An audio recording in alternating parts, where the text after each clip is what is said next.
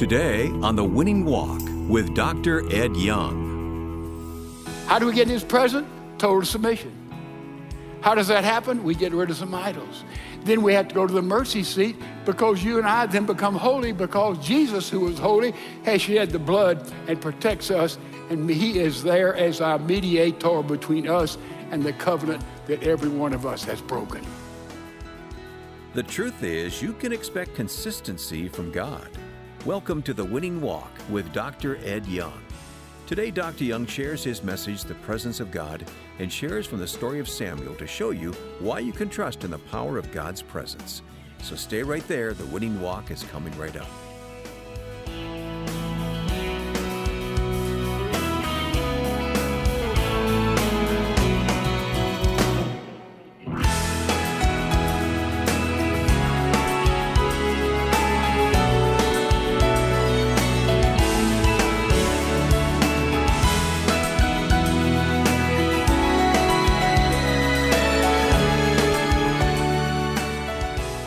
Now, here's Dr. Ed Young with today's message, The Presence of God. Everybody here would like to have the power of God at your disposal, in your repertoire. We need the power of God to help us in our business, help us in our vocation, health challenges we might have. In any area of our life, all of us would love to have power. It's all about power. We want power to do this, power to do that, permission to do this. All we need is power, power, power, more power. And the ark represented power. Even the power of Almighty God. Think about it. To have that kind of supernatural power, real power, immeasurable power, the power that would come from the ark. In the Bible, power was always connected with something or some event. We go back to Abraham, and we see there it was a smoking pot and a burning torch. Power was there. We go back to Moses. He saw a bush that was burning. He saw it was a holy place. In that bush, he saw power, even the power of Almighty God. Jacob saw power in a wrestler in which he grappled with all night long. Job saw power in a hurricane, in a wind, in a tornado. But in these illustrations of power, they're all the way through the Bible. The power would work there with the bush, but it didn't stay with the bush. The power worked in a tornado. It wasn't always in a tornado. But the one thing in the Bible that power was manifested, it would come and it would go, but it would go back to the ark of the covenant. You read 1 Samuel 4, 6, 7, and you see there about the ark. What was the ark? Let me remind you. The ark was a box that was 4 feet long and 2.5 feet by 2.5 feet. Steven Spielberg made it way too large in the movie, incidentally, but we won't be too particular. On the top of the box, acacia wood covered in gold, 2 cherubim, 2 angels facing one another. In the middle was the mercy seat, a block of gold. Inside the ark, what do you have? Aaron's rod that budded, a little sample in a box of manna, and you have primarily the 10 Commandments. The 10 Commandments was the covenant that God had made with Israel. And therefore you have in this place the Shekinah. You have the glory of God. It would come and go with the ark, and the ark represented power, God's power, divine power. We know how it was used. It was used there when they came to the Jordan, and it was strong, strong and deep, and they took the ark out in the Jordan, and the Jordan River parted as had before the sea. They got to Jericho. They had those high walls around. They had no way to get in. They took the ark and marched it around the walls, and all the walls came tumbling down. This was known to people all through that area. The ark of God, the Yahweh. And the Jews believed for a while that God was in the box, in the ark. And then they came to believe that God was actually the box itself. And so we see the history of the ark, and we bring it into play in these fabulous chapters that teach us about the very power of God himself. So look at it beginning in chapter number 4. 1 Samuel. Thus the word of Samuel came to Israel. Now Israel went out to meet the Philistines in battle and camped beside Ebenezer, while the Philistines camped at Aphek.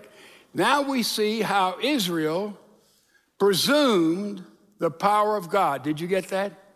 We're going to see as we study this chapter how Israel had the ark, and therefore they presumed, because they were God's chosen people, God's peculiar people, God's anointed people, God's called out people, that they possessed the very power of God. And they went out to battle. And they presumed on God. Let me show you something you might be interested in. The Sunday prior to 9/11 in our worship services, by the way, you know how we count people in our church. When you see numbers, they're not guesstimations. We take a picture of everybody and count every head. So it's very, very accurate. So the Sunday before 9/11, we had in our 18 worship service, I don't know how many we had then, we had 17,495 people. The next week after 9/11, we had 36,229 people. We had 6,479 in a prayer meeting service following 9/11. Well, what in the world happened? All the CEO Christians showed up. Christmas, Easter only.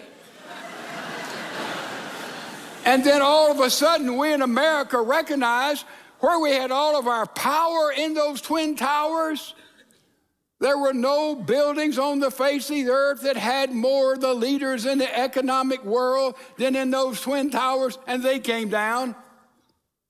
Had the radical Muslim been success, they would destroy the Pentagon, where the military power of the world primarily was found. They destroyed only part of it.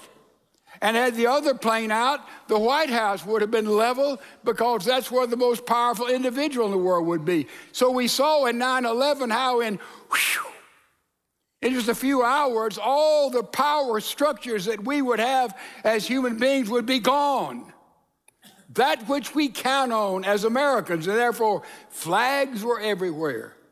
Prayer meetings were everywhere, and worship services were packed to overflowing, because somehow we were trying, though we'd assumed the power on God, one nation under God, really? And suddenly, one nation under God, it seemed that all of our foundational secular things were at risk. We turned to God seeking for power. We thought that we had appropriated God, as had the Jews. Read what happened to them here in our scripture. It says, the Philistines drew up to battle array to meet Israel, and when the battle spread, Israel was defeated before the Philistines, who killed about 4,000 on the battlefield. When the people came to the camp, the elders of Israel said, now follow this, why has the Lord, not the Philistines, why has the Lord defeated us today before the Philistines? You see, they knew the Philistines could not defeat them because they had apprehended God's power. They were God's peculiar people, God's blessed, God's chosen people. And they said, the Lord must have led to our defeat. Why is that? So they went out into the second battle, but before they went into our second battle, look what they did. They said, let us take to ourselves from Shiloh the ark of the covenant. Oh, they're going to bring the ark into the battle, that it may come along us and deliver us from the power of our enemies. The ark of God would be more powerful than enemies of Israel. So the people went to Shiloh, and by the way, I was there this year, and from there they arrived, the ark of the covenant of the Lord, to the host who sits above the cherubim, and the two sons of Eli, Hophni and Phinehas, were there with the ark of the covenant of God. In the ark, you have these two little rings where you can carry it in. And who was carrying the ark? Hophni and Phinehas. Who were they? They were the immoral, slimy, creepy, sexual predators who were priests in the temple, the sons of Eli. Ladies and gentlemen, when a worshiping body allows immorality to rule and reign, known in the public circle of God's people, and the people do not rise up against that, let me tell you what is going on. It means the people themselves are satisfied with the immorality that passes itself along in the form of religion. Now, Hophni and Phinehas bring the ark in. What happened? Now the ark is there. The power of God is there. Look what happened. And so the Philistines, verse 10, fought Israel, was defeated, and every man fled to his tent. And the slaughter was very great, for there fell Israel 30,000 foot soldiers. Look what happened. And the ark of God was taken. The Philistines have the ark. And the two sons of Eli, Hophni and Phinehas, died in battle. What was wrong? Why did they lose? Because there was immorality in the land. You say, boy, it's unusual for them to lose. No. If you've been reading through the Bible, there has been 200 years in the book of Judges when God's people were immoral and disobedient to the covenant of God, the contract he had made with them there at the foot of Sinai, and therefore they lost, and the whole nation was going downhill rapidly. And then the end of this chapter, we have an interesting thing. Phinehas, one of the immoral priests who was killed, his wife was pregnant, and before she delivered a child, she discovered that Eli had died, hearing the news that his sons were killed, hearing the news that the ark had been taken, and Eli fell over backwards from the gate and broke his neck, a godly prophet. But Phinehas, his wife, bore a child, but before she bore the child, she said, name that boy Ichabod, which means the glory of God has departed from Israel. That's what we thought after 9/11. You know, God has left our country. We're being judged because of our godliness, and that's what she felt. Name this boy Ichabod, because the glory has left this land. You see, what did the Israelites do? They presumed on the power of God. They said, we've got the ark, we've got the power. Now the ark has been stolen. It's in the hands of godless pagans. Whoa. Look at the next thing we learn about power. It's found as how the Philistines handled it. Look at chapter 5. By the way, we see the Philistines co-opted the power of God. What does that mean? They took the ark and they added it in their temple of worship to their other god, their primary god, Gargon. And Gargon, they put the ark right down by Gargon, and look what happened there in their temple. Now the Philistines took the ark of God and brought it from Ebenezer to Ashdod.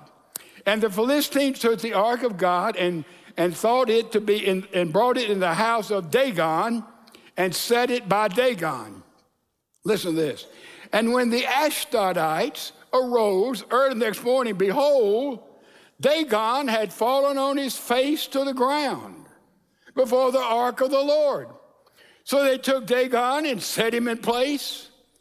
When they arose early the next morning, behold, Dagon had fallen to his face to the ground before the ark of the Lord, and the head of Dagon and both the palms of his hands were cut off. Only thing was left was the trunk of Dagon. What happened? I'm sure the first time Dagon, there was the ark, and Dagon fell down in the night on his face.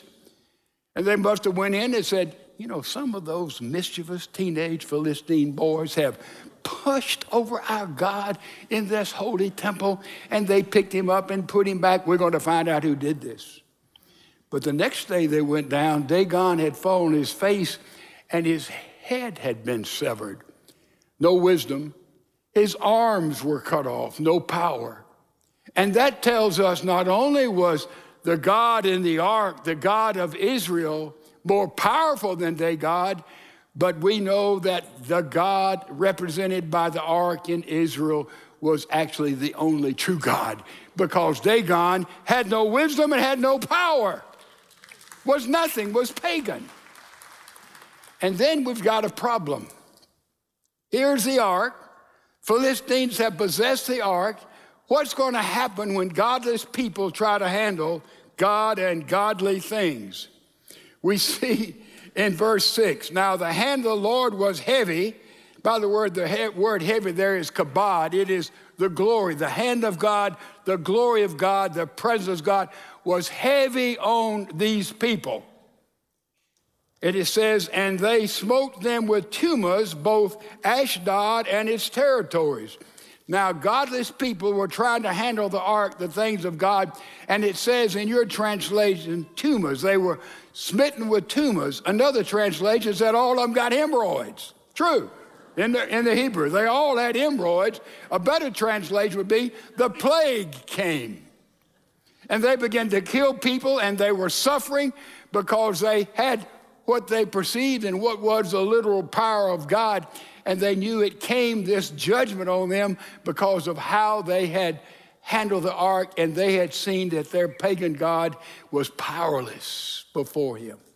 They said, what are we going to do with the ark? They said, okay, we'll pass the ark on. Look at verse 8. They sent it to Gath, another one of the Philistine cities. What happened at Gath? The judgment came just like it did. They were stricken with bubonic plague. Judgment came on them. The children of Gath said, we don't want this thing. This is what we're going to do with it. So they sent it to another Philistine city, Ekron. See verse 10? And those Ekron, they said, we don't want the ark. And the judgment came on them. Until finally they had a meeting of the Philistines. This is so interesting, chapter 6. And the Philistines called for the priests and the diviners, saying, what shall we do with the ark of the Lord? Tell us how we shall send it to its place. Send it back home.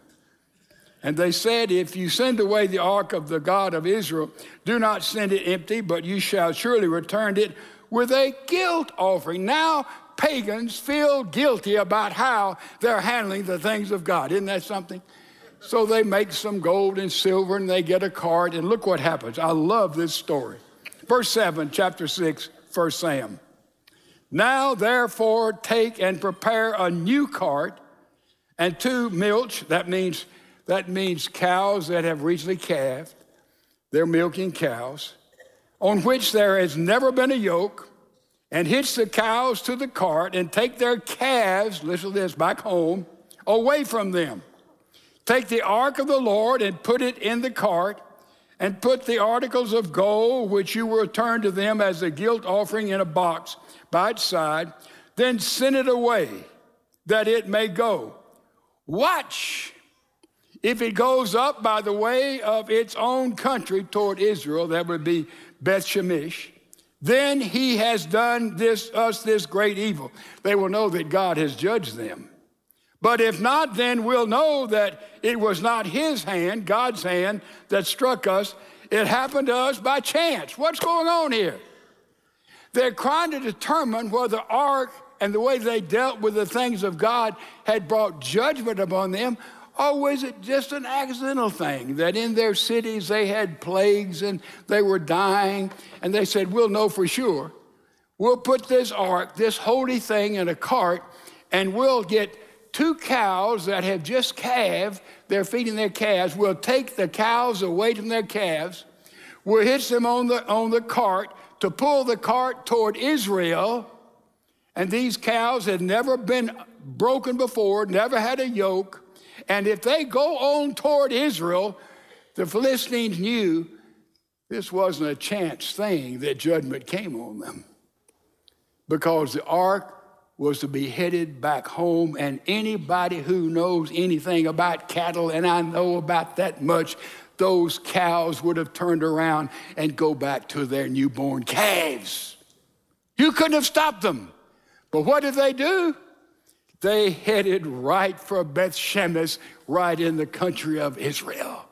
They headed back home with the ark, and the Bible says in verses I'll not read, they went back home lowing loudly, taking the ark back to God's people. And then God's people didn't handle it properly there, and 70 of them died when they said, let me look inside, see the 10 Commandments still there. Bang, a holy thing. And then the ark became a hot potato.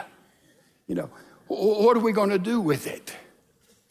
See, they had co-opted the power of God. They wanted the power of God to be used for their pagan purposes. And those Philistines, they had pagan gods to everything. Galatians chapter 5 says that they're idols to everything, every existing thing, the sun, the moon, the stars, the crops. In fact, Dagon was a corn god. Would you believe that? A god of their harvest. They said, well, he defeated Dagon, all of our gods. They had a god to everything. And now they said, we've now got the God of Israel. But you see, ladies and gentlemen, you never control the power of God. God is, in one ways, capricious. You can't predict him. You can't program him. You can't say, this is how he is going to work. This is how he is going to act. And let me say something. If someone would come to Christ, you say, I want to be a Christian. You see, these pagans were pragmatists. We got all these gods and goddesses. Now we have Yahweh, the God of Israel. We're getting more in our power structure. We've got all this power. They were pragmatists. They wanted to use God for their purposes. They co-opted him. Let me say something. If you become a Christian because there is healing in Christianity, and there is, that's not a good enough motive to come. If you become a Christian because there's excitement in Christ, that's not enough motive to come. There is excitement, but that's not motive enough to come and receive Christ and be a Christian. If you come to be a Christian because it is relationally important to you with people, certainly it is, but that's not enough of a motive to become a Christian. If you become a Christian, so you know, Christianity is relevant, but that's not motive for you to come and receive Christ. You see, because when we receive Christ and become Christians, we come because of healing. Sometimes the Christian life will seem to be punishing. If you come to Christ for the excitement of being a Christian, sometimes the Christian life will seem boring. There's only one reason to be a Christian, come to Christ. Not pragmatic reasons, all these good things. They're all true. They're all true. But that's not a reason. The reason we come to Christ is because we worship a God that is real and a God that made himself known in Jesus Christ. He took on human flesh, and there we look at genuine history. We look at on the one true and living God, and we come to Christ because in whatever happens, we know we have united ourselves with him who is everlasting, who is eternal, and who encompasses all truth.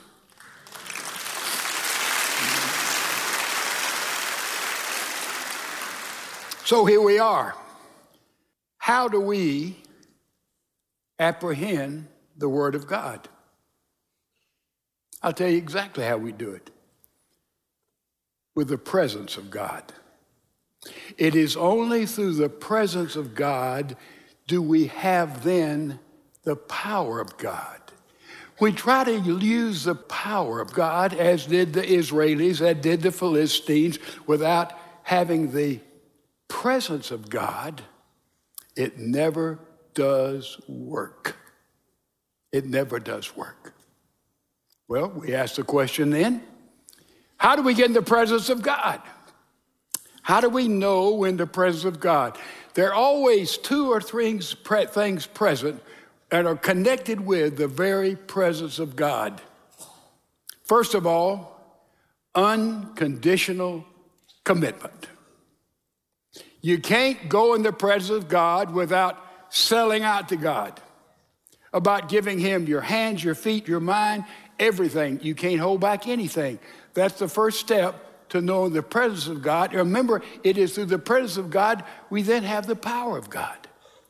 So we go to him totally. We give ourselves totally to him, completely to him, holding nothing back from him. Let me tell you something.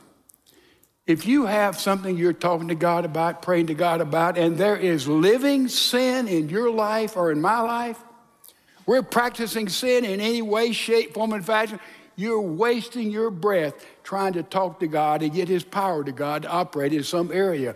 You have to, first of all, deal with that brokenness, that sin in your life. That's what total commitment is. Lord, I want you to help. I want you to lead. I want you to forgive. Oh, no. Go right back to that thing which is wrong in your life. That has to be dealt with first. When it happened a long time ago, it doesn't matter. Give it to God. Let him deal with it. That has to be dealt with first. And that is the total commitment. If you draw near to God and God draws near to us, we have to begin with surrender and commitment. Not one time, but I'm sure many times. First thing I do every morning, I hit my knees and I surrender. Every single day. Before I go to bed at night, I hit my knees, I surrender. That is total commitment. That's the first step to drawing near to God. James says, draw near to God and what? He'll draw near to you. It's available. The first step is complete surrender. The second step, you have to destroy some idols. It may be a good thing. Your idol may be work. That's a good thing. But if it has higher priority than things of God, a good thing can become a bad thing.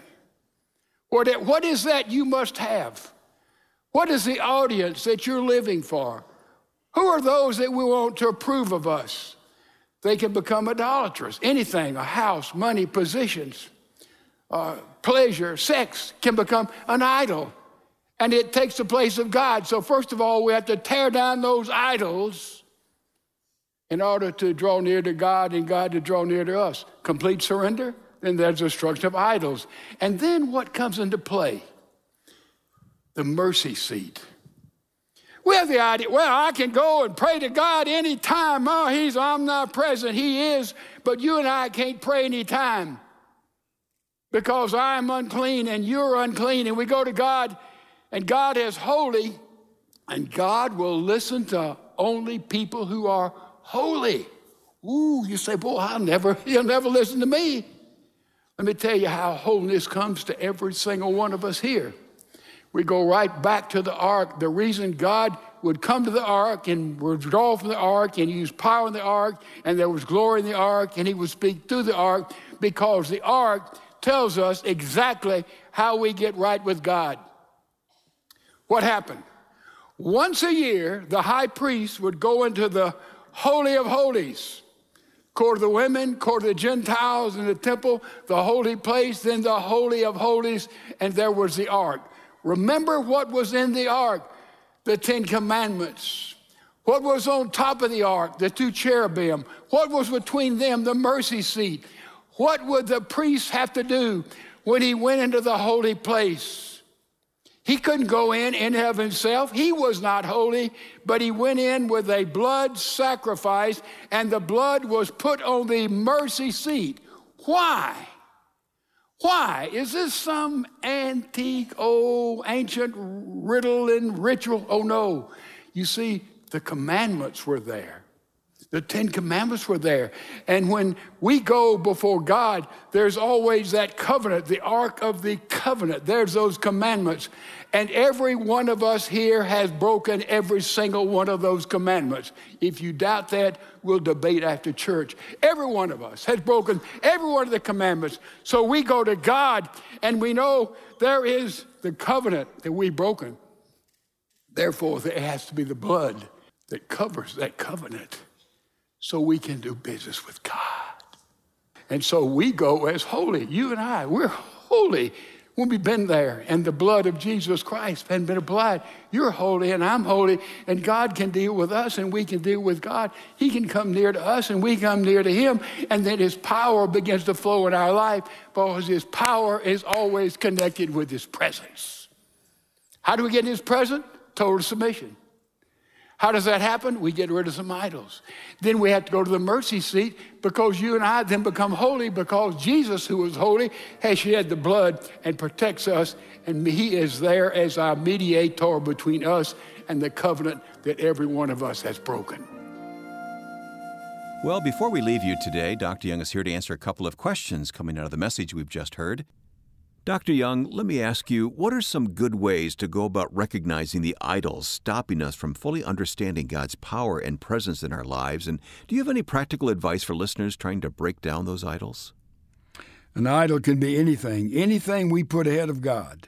Anything we put ahead of our relationship with Christ becomes an idol. It can be a wife or a husband. It can be our children or our grandchildren. It can be our vocation.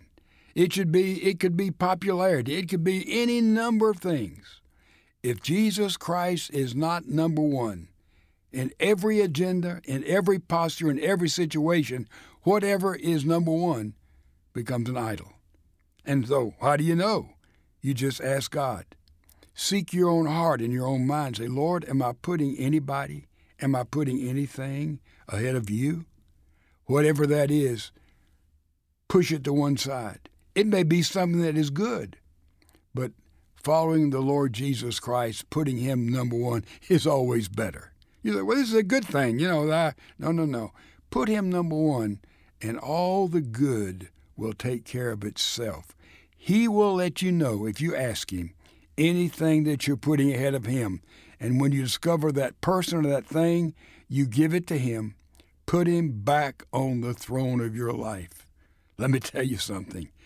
With Jesus on the throne of your life, with Jesus on the throne of my life, with Jesus as Lord of your life, with Jesus as Lord of my life, what does that mean? He calls the shots. He's a commanding general. We run by everything through him. Make him number one. Take down all those flimsy idols. They'll not work effectively in this life, and they certainly will block you or me from the joy of living for Christ in eternity. Thanks, Dr. Young. You've been listening to The Winning Walk with Dr. Ed Young. Winning Walk is a listener-supported ministry. Your prayers and financial support allow us to bring proven truth to listeners around the world. Connect with us at winningwalk.org. That's winningwalk.org.